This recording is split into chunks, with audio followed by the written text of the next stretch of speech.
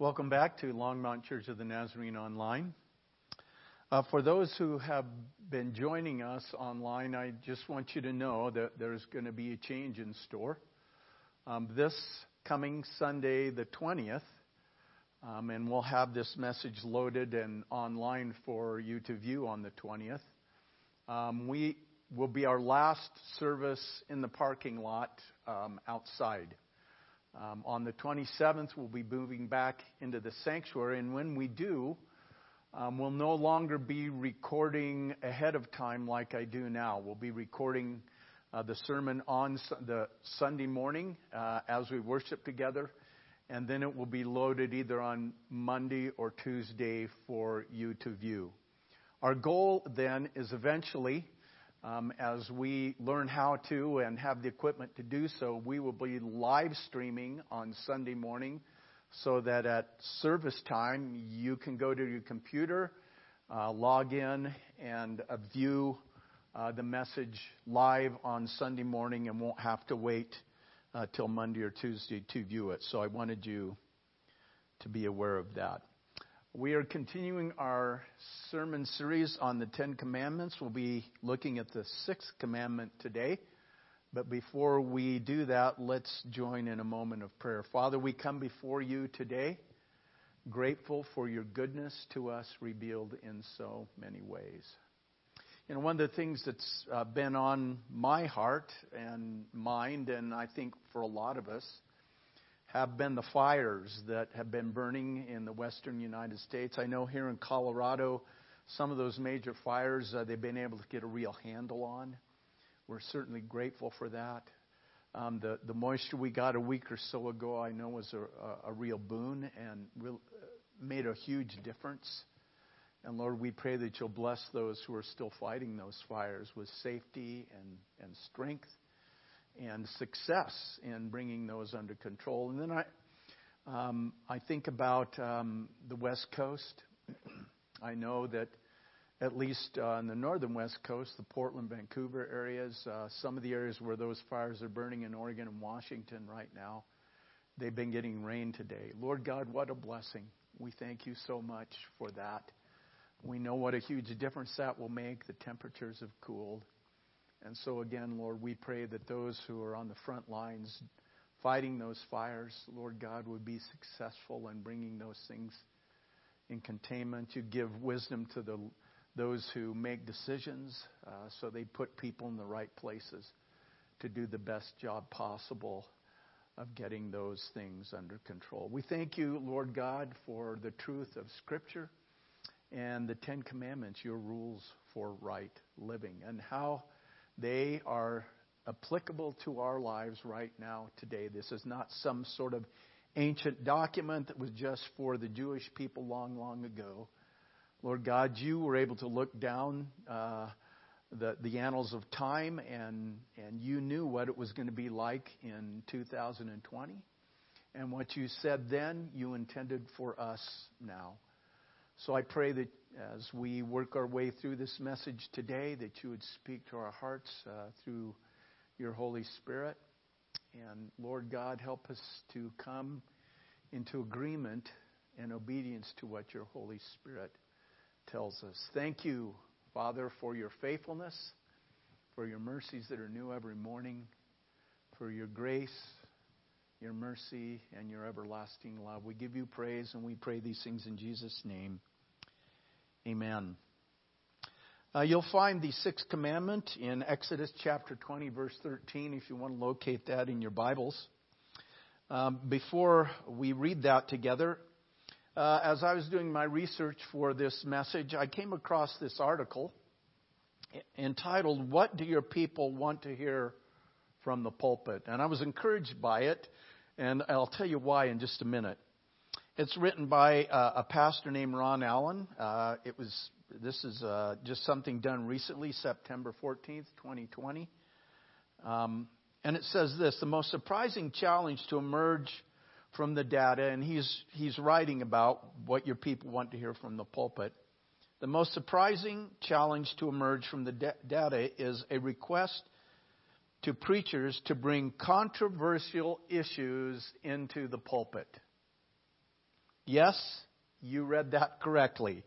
Many of the listeners want ministers to help them wrestle with God's purposes in connection with matters such as war with other nations, abortion, and same-gender relationships. As someone said, who else is going to help us think about these things from God's point of view? The respondents in our study do not want preachers to tell them how to vote or what to think, but they do want help interpreting issues from a theological point of view and considering possibilities for faithful responses. And so as I begin the body of the message today, I wanted to share these thoughts from Ron Mell, who wrote the book, The Tender Commandments, and I think this will give you a clue about where we're headed today. He writes, civil liberties groups rouse themselves to heights of passion to preserve our rights to kill. Whether taking our own lives with a pharmacist's lethal prescription or killing babies in or just as they emerge from the womb.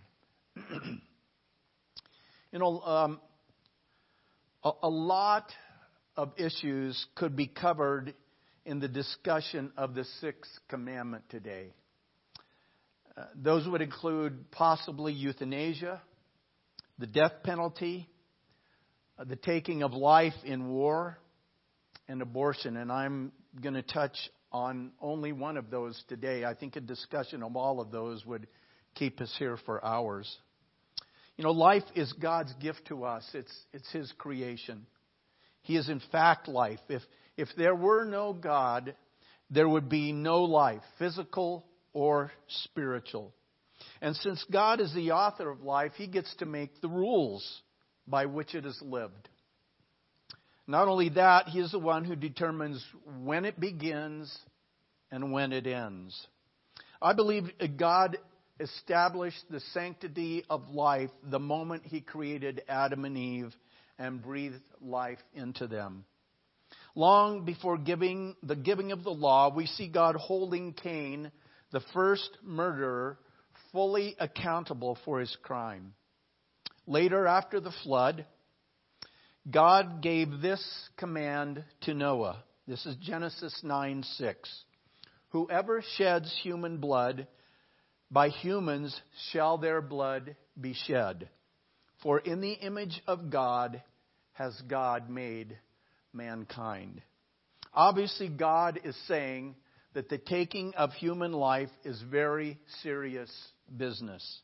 This verse indicates that in killing a human being, a murderer demonstrates his contempt for God as well as his contempt for his fellow man.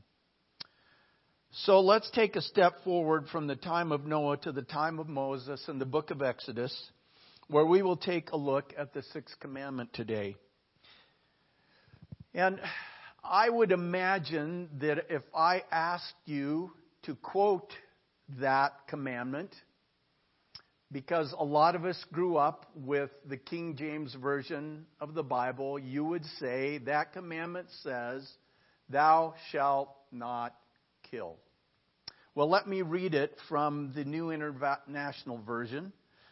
That's Exodus chapter 20, verse 13. And it says this: "You shall not murder."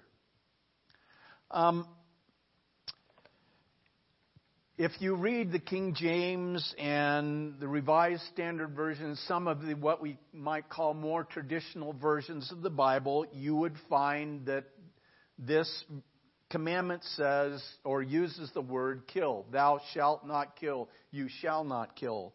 But in the NIV, the New American Standard Version, the English Standard Version, and many of the others, it's stated like I just read for you. You shall not murder.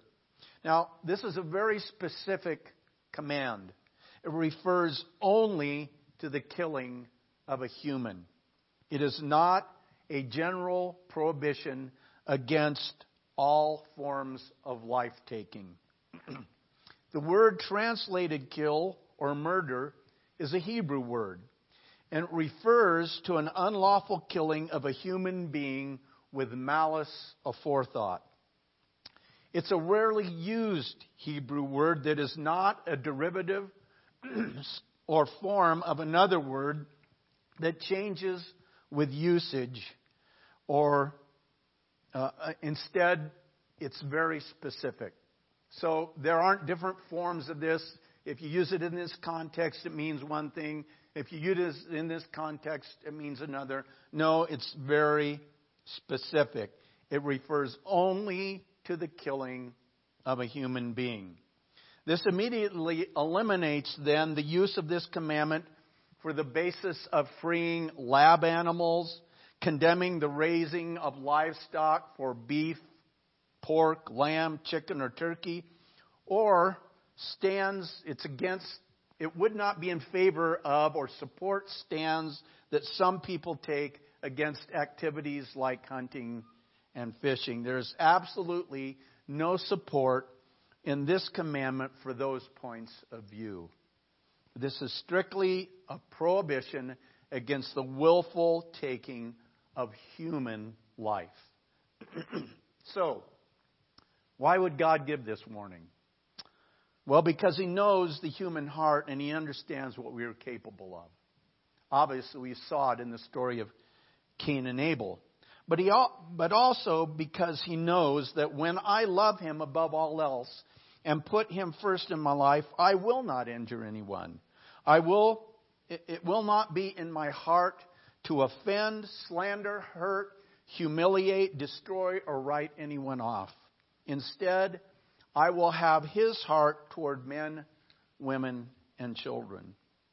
So this commandment then impresses upon us the value of human life, as well as the seriousness of taking another human life.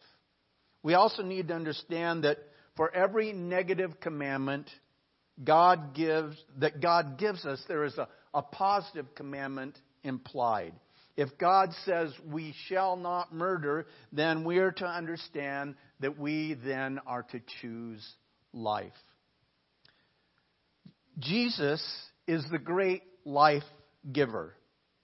Satan is the great life destroyer. John 8:44. Jesus is speaking to the Pharisees here, and He says, "You belong to your father, the devil, and you want to carry out your father's desires. He was a murderer from the beginning, not holding to the truth where there is no truth in him. When he lies, he speaks his native language, for he is a liar and the father of lies." And then in John chapter 10, verse 10, Jesus says, "The thief comes only to steal and kill and destroy. I have come that they may have life and have it to the full." Satan's ultimate purpose is to destroy our lives. But Jesus has come to give us life. So when we talk about choosing life, I want you to think of Jesus as the great life giver who blesses us with three kinds of life. And the first is physical life. This living, breathing, moving thing that we have. Jesus gives us physical life. The fact that you and I are here, that you can see me and hear what I say, that your heart beats and there's breath in your lungs, is because Jesus has given you and me life. The Bible says all things were made by Him, and that includes you and me. In Colossians chapter 1, verses 16 and 17, it says this, speaking of Jesus, "For in Him all things were created, things in heaven and on earth, visible and invisible, whether thrones or powers or rulers or authorities, all things have been created through Him and for Him. He is before all things, and in Him all things hold together." When He says all things, that includes us.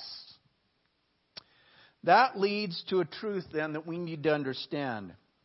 We are not a cosmic happenstance that has occurred as a result of evolution.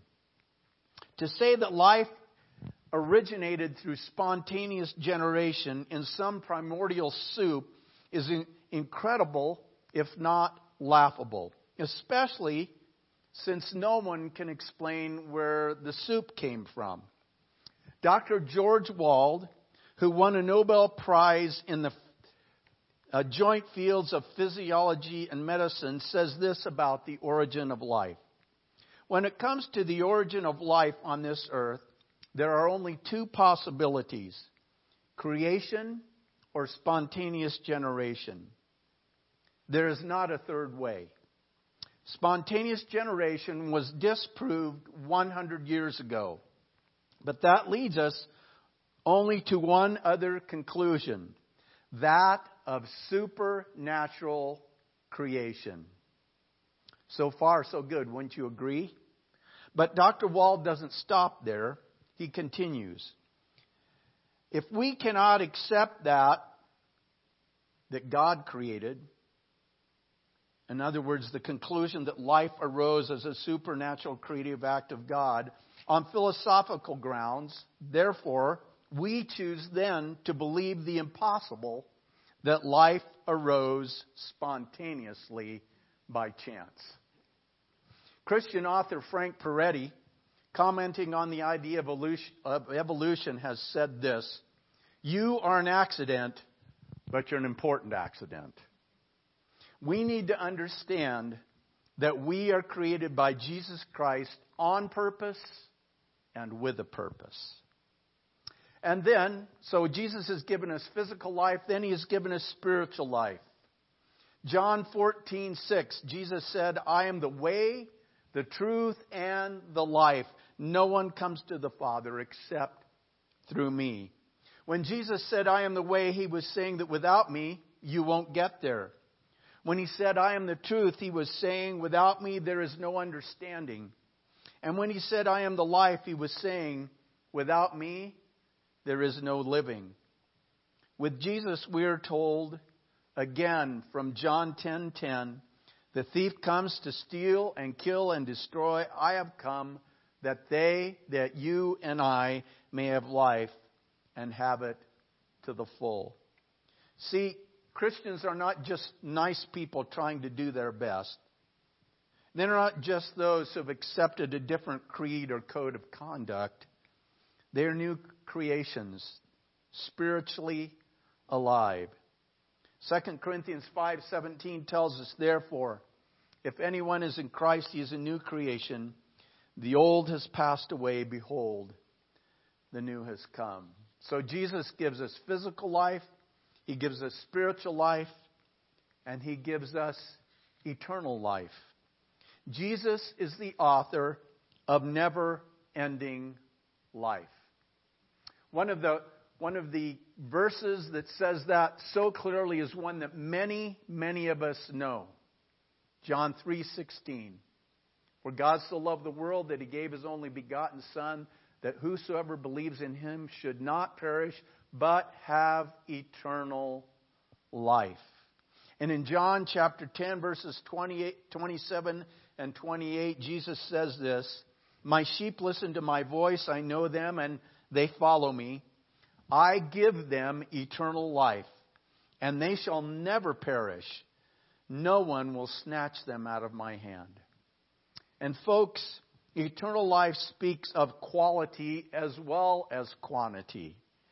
Jesus adds years to life and life to years. Only Jesus can give this kind of life. So, if you would choose life that is life indeed, you must choose Jesus. But we also told you moments ago that someone is a life destroyer.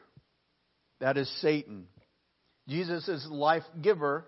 Satan is the thief who comes to steal, kill, and destroy.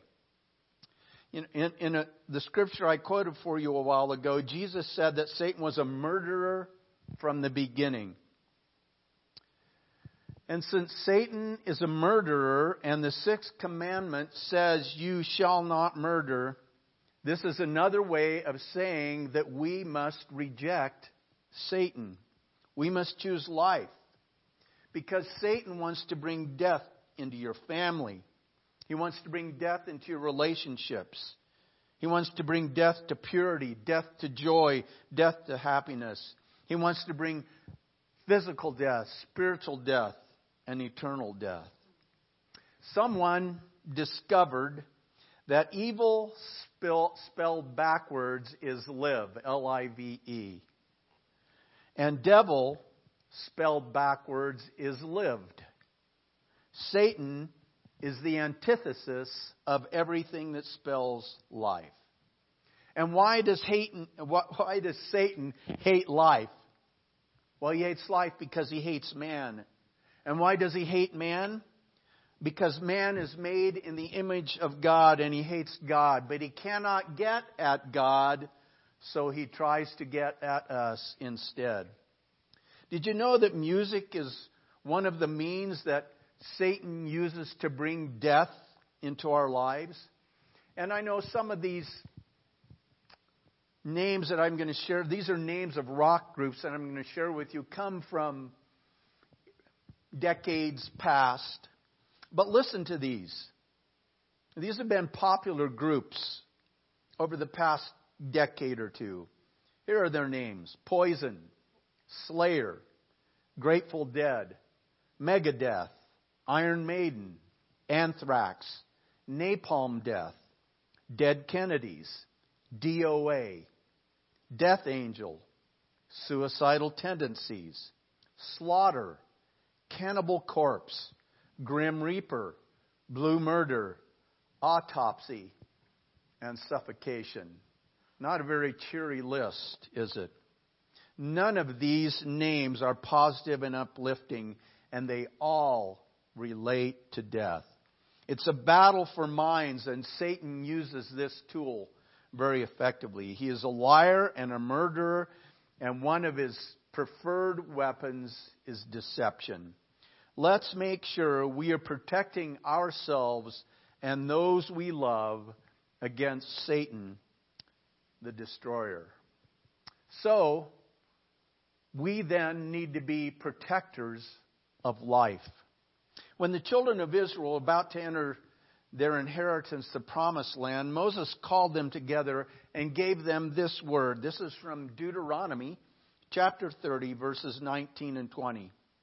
He said, "This day I call the heavens and the earth as witnesses against you, that I have set before you life and death, blessings and curses. Now choose life, so that you and your children may live, and that you may love the Lord your God, listen to His voice, and hold fast to Him. For the Lord is your life, and He will give you many years in the land He swore to give to your fathers, Abraham, Isaac, and Jacob." This passage tells us two really important things. Number one, we are to choose life. Number two, the Lord God is life. And let's be honest about it. We live in a culture of death. We hear it in secular music, and I just cited some of the names of the groups that sing that music.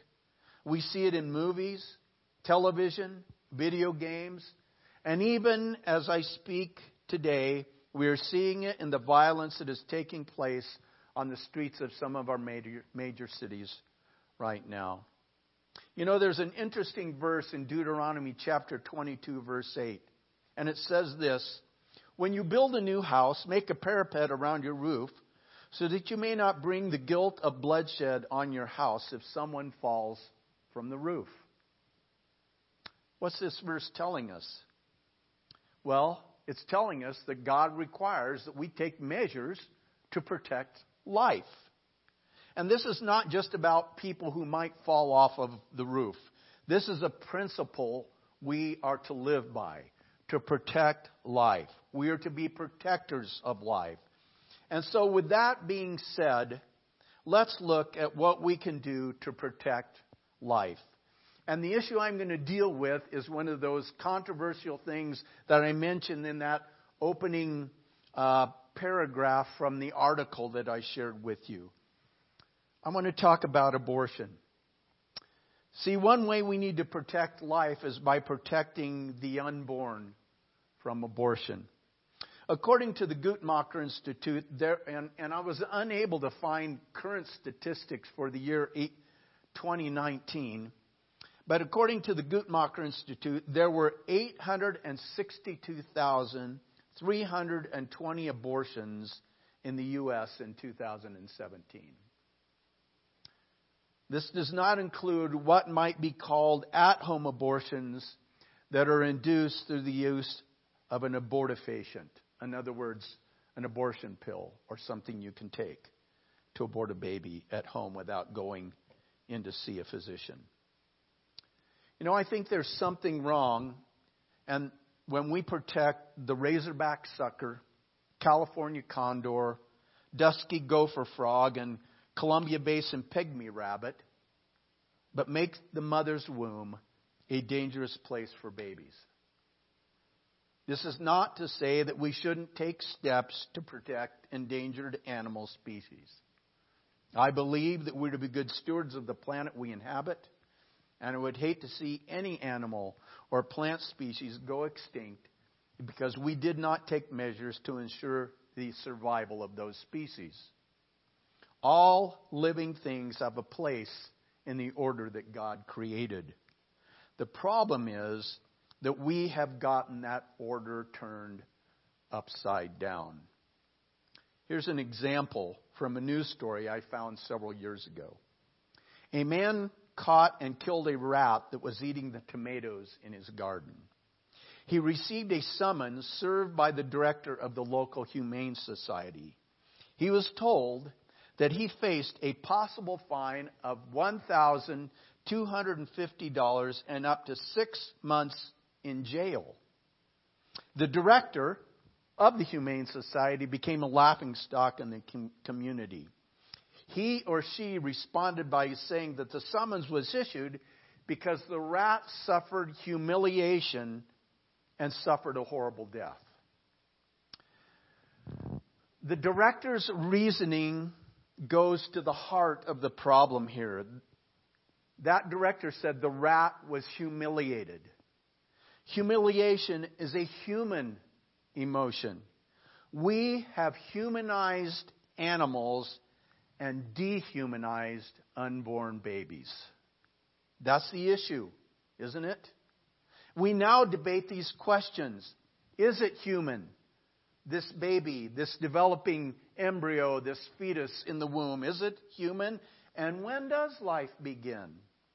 Well, I think the Bible answers those questions. Let me cite for you a couple of scripture passages. The first is Jeremiah 1, chapter 1, verse 5. Excuse me. Before I formed you in the womb, God is speaking here to Jeremiah, I knew you. Before I formed you in the womb, I knew you. Before you were born, I set you apart. I appointed you as a prophet to the nations. And then in Psalm 39, verses 13 through 16, the psalmist says, For you created my inmost being. You knit me together in my mother's womb. I praise you because I am fearfully and wonderfully made. Your works are wonderful. I know them full well. My frame was not hidden from you when I was made in the secret place, when I was woven together in the depths of the earth. You saw my unformed body. All the days ordained for me were written in your book before one of them came to be. Here's what I see in these two passages. First of all, God recognized Jeremiah and the writer of Psalm 39 as persons, as humans from the moment of conception. You don't have plans for non-beings. And he said, before you were born, I set you apart. I appointed you as a prophet to the nations. And then in the psalm, it says, all the days ordained for me were written in your book before one of them came to be. God recognized Jeremiah and the writer of Psalm 39 as persons, as humans from the very moment of conception.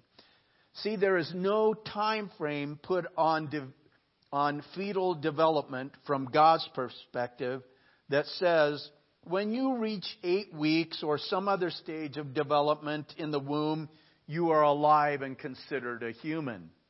No.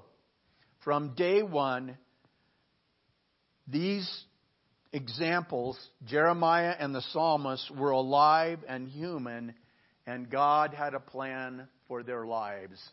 And I believe that's true for all mankind, for every baby that's ever been formed in the womb.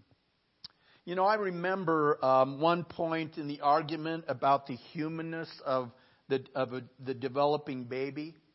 It was pointed out that in the early stages of development, the embryo looks remarkably similar to that of the developmental stages of mice and fish and frogs. So there was this thing about, well, it's not human then. So maybe you remember the story of when Samuel went to Jesse's house to anoint a king to take Saul's place. And Jesse lined up his sons, all sharp, good-looking young men. But Samuel was told by the Spirit of God that, well, it's not any of these guys. The son that God chose was the kid out in the field taking care of the sheep. And the Scripture tells us this: man looks on the outward appearance, but God looks on the heart. Well, that's the case with the human embryo. You can't look on the outward appearance. You have to look at the chromosomal level. You have to look at the genetic makeup. Because I will tell you, from the very beginning of conception, the chromosomal, the genetic makeup says human being. From day one. It's not a mouse. It's not a frog. It's not a fish. It's a human being. I don't care what it looks like. It's the chromosomes that tell us. It's the genes that tell us. So we must be people who choose and hallow life. And in doing so, obey the sixth commandment. That baby in the mother's womb is a separate life with every component of life in it. If the sixth commandment means anything, it means we must protect the unborn from the horror of abortion. Now let me touch on another controversial subject here.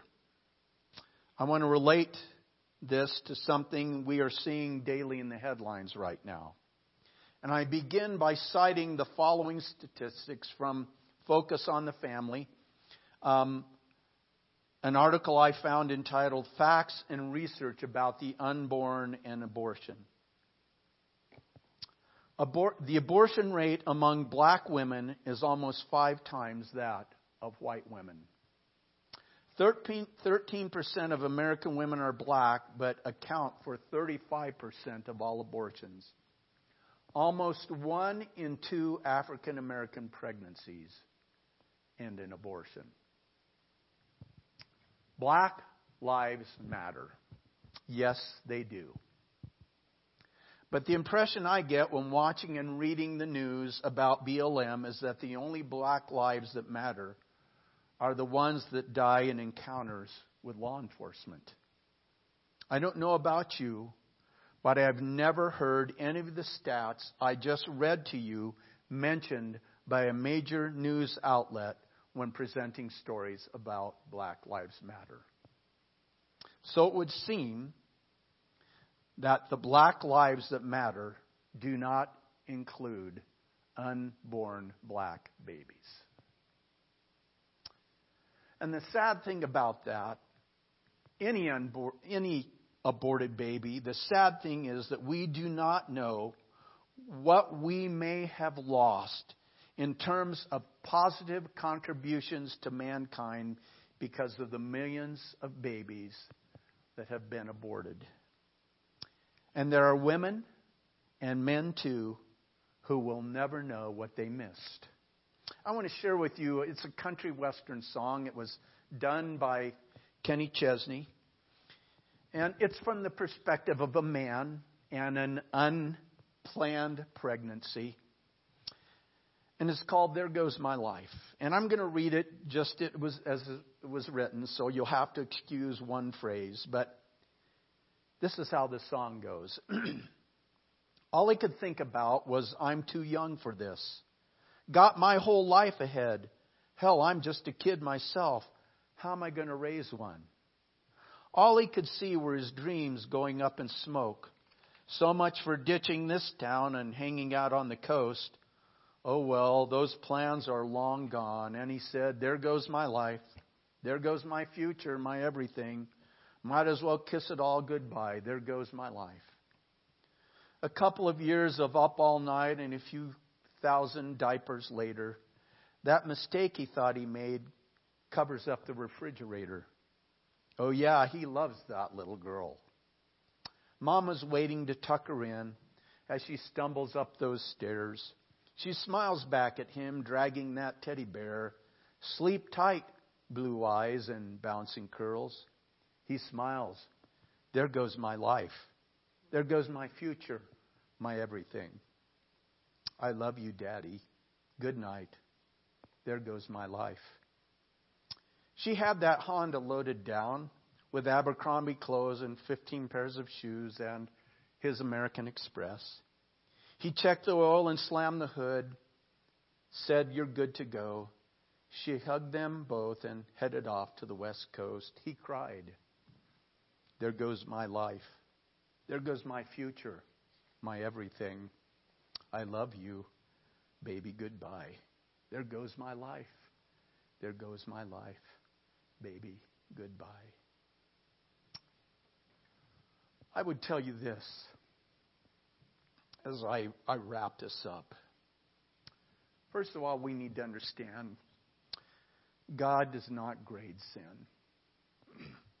Note that this is the 6th commandment. It's not at the top of the list. We cannot say then that abortion is more sinful than other sins. And we must remember that there is grace and forgiveness for women who have had an abortion. But let me cite one more statistic because I think it plays deeply into this whole issue. And again, this is from Focus on the Family. 84% of women who have abortions are unmarried, which tells me that there is a problem behind the problem. And that problem is our societal view of sex. God's standard says that the place of sex is only in marriage. Society says that there are basically no restrictions. One-night stands, hooking up, recreational sex, living together. And then when it happens, oh no, I'm pregnant, I'm single, I want to finish my education, I have a career, I don't have time for a baby, I can't afford to support a baby, so the problem is solved with an abortion. I really believe to effectively deal with the abortion issue, we need to deal with the sex issue. I don't know how we're going to do that. It seems to be so societally acceptable now that it's almost like we don't give it a second thought anymore in our culture. But I believe that that may be at the root of why we're seeing so many abortions in our country. Let me close with this. Life.